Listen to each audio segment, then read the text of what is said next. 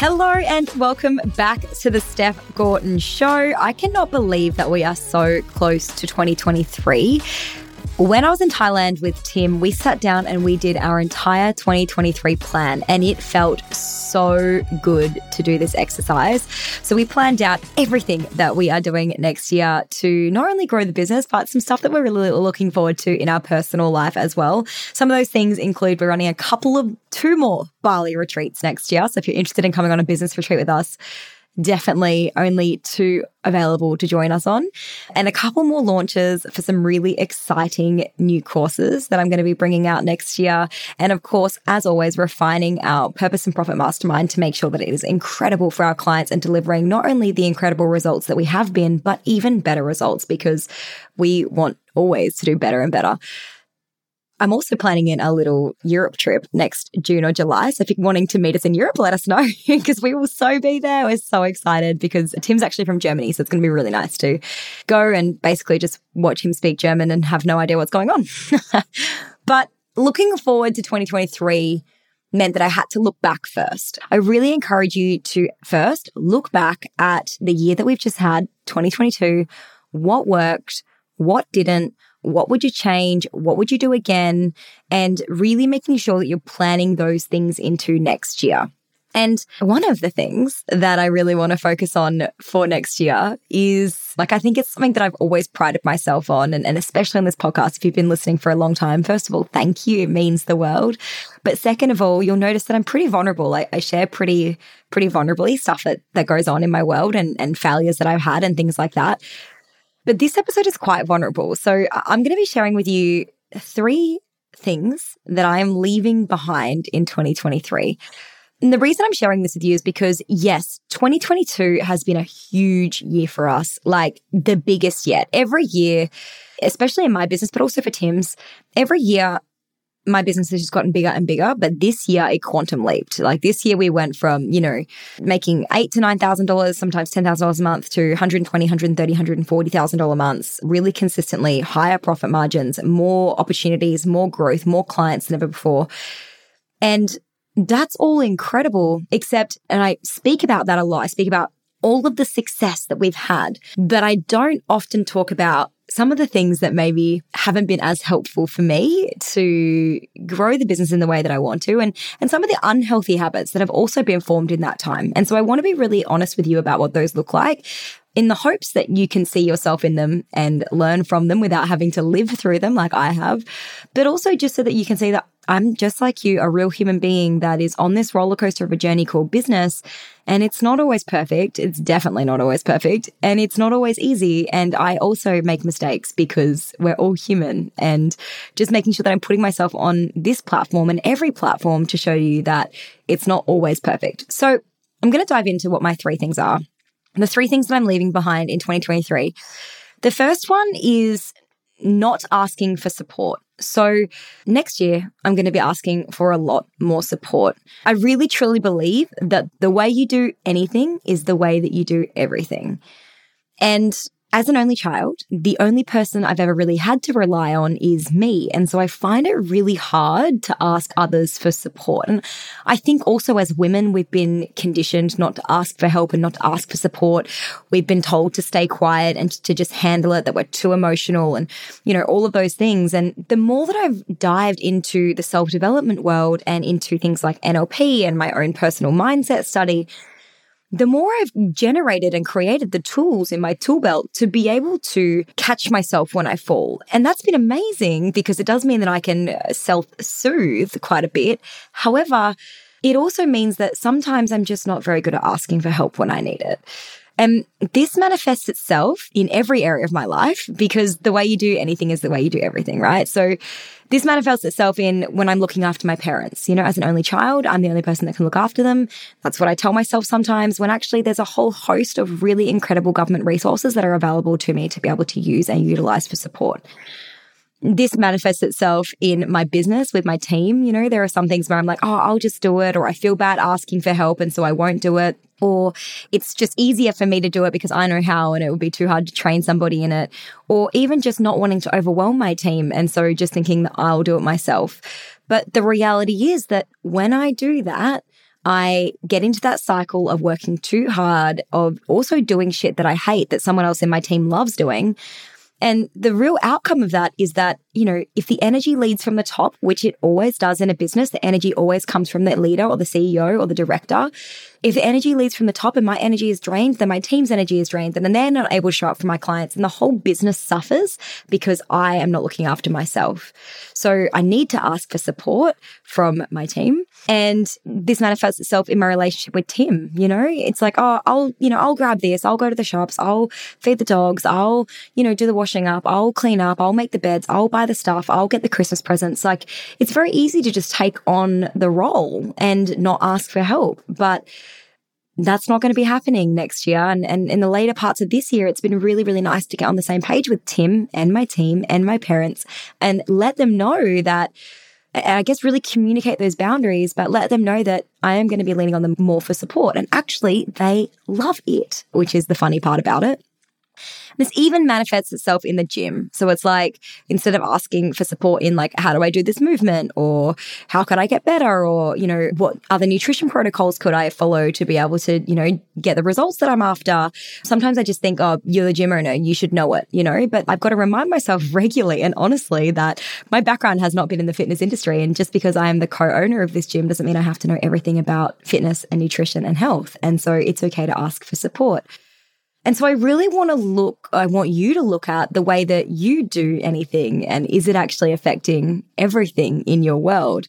Over the last few months, I have started leaning on others for support, and it's allowed me to take time off to get married and have a honeymoon and completely switch off. My team handled the business completely for me. I literally didn't do anything for like 2.5 weeks. But we still made $60,000 in new sales and $90,000 in recurring revenue. And my clients got all the support that they needed and still got results. So that leads me to believe that we can actually trust in our teams, of course, and take that space and time to recharge, right? In trusting others for support, I've also been able to spend more time off my laptop and plugging back into life. And that's looked more like seeing my friends more often and more date days with Tim and nights and long afternoon hangouts with my family and reading more books and doing some study. And even more recently, I've started playing Call of Duty on PlayStation, which I didn't think that I would get into, but actually totally into as a really fun, fast way to switch off. Oh my God, I can't believe I just said that on my podcast. But you can't help what you're into. I've always, what, guys, I used to love, I don't know about you guys, but I used to love The Sims, the game on PC back in the day. And I used to love PlayStation as a little girl. It brings out the little gamer in me. So I've been finding that quite fun lately. But in asking for support, I guess a really big one for me outside of those ones that I just mentioned has been actually being able to call on friends when things are hard. As an only child, because I haven't really ever had those people to turn to, that's been really uncomfortable for me. And the thing that's been most uncomfortable about that has been allowing myself to not have all of the answers all of the time. I think the curse of the only child is that you think that you're always right, or you grow up thinking that you're always right because you've never had anyone to argue with. And so, just admitting to myself that it's okay that you don't have all the answers, and it's okay that you don't know what to do right now. And it's okay that even if you do know what to do, that you just need to be supported and listened to and heard out, and just to feel seen and heard. And that's okay, because you're also just a human too. You're not just a business coach. You're not just a marketing coach. You might happen to be a mindset coach. You might happen to have all those freaking amazing tools in your tool belt, but that doesn't mean that you don't need the support and deserve the support when you need it. Okay. And so it's been really nice to be able to call on my friends at the end half of this year and allow myself to be vulnerable, because ultimately, guys, the breakthrough only comes after the breakdown. And so you need to allow yourself to go there. You need to allow yourself to have that conversation with a friend and go, I just can't do it. I want to burn it all to the ground. It's all too hard. So-and-so said this about me online, or whatever it is that's coming up for you, just to be seen, heard in it, reminded of your power, reminded that you're a good human, reminded that, you really genuinely care about people and you're trying your best and you're allowed to make mistakes. And then to get back on the horse and get shit done, right? So the first thing I'm leaving behind in 2023 is I'm going to leave behind not asking for support. Next year, I'm going to be asking for all the support and being just so freaking grateful for the humans in my world. The second thing that I'm going to be leaving behind in 2023 is working for the sake of working. Oh, guys, it has been such a hard habit to break, even though I don't actually have to work many hours. Sometimes I just work for the sake of working because that's the way that we've been conditioned. And that's the way that I've been conditioned personally. My parents have always worked hard. My dad's always had 3 jobs. I got told that, you work hard, play hard, all of those cultural things that we get told, that you can outwork people, all of that stuff.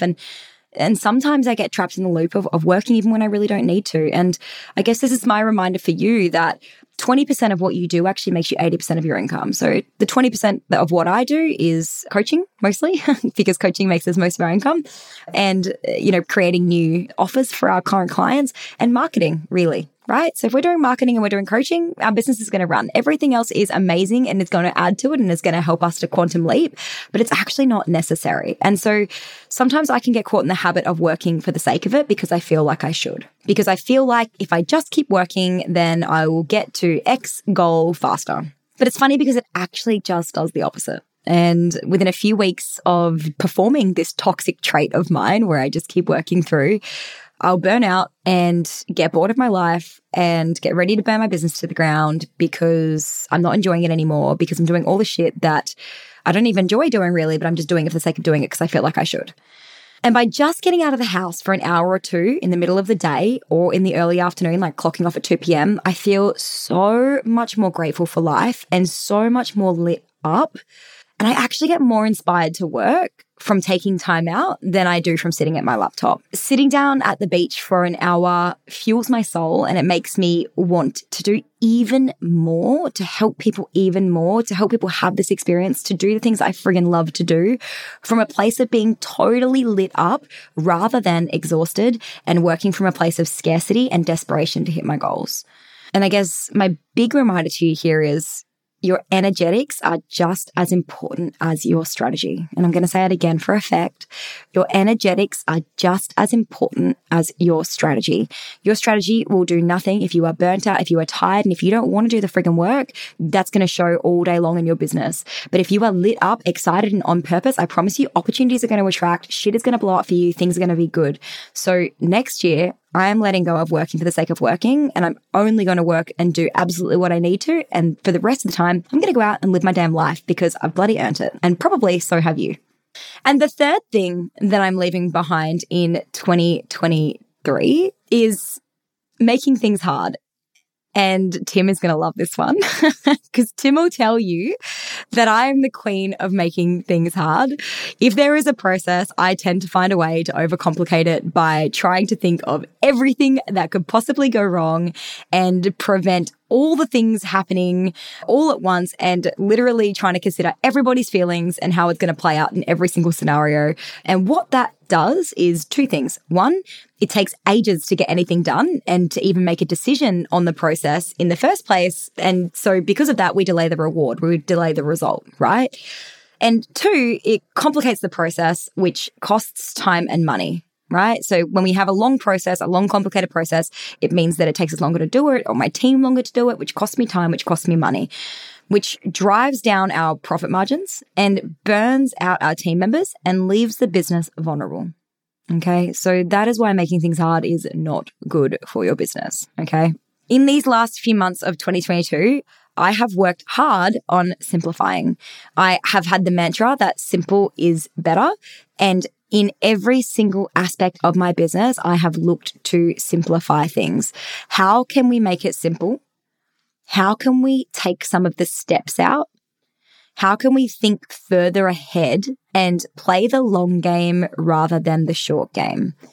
And you could look at this in your own business too. So as an example, has your sales process got 3 steps or has it got 8 steps?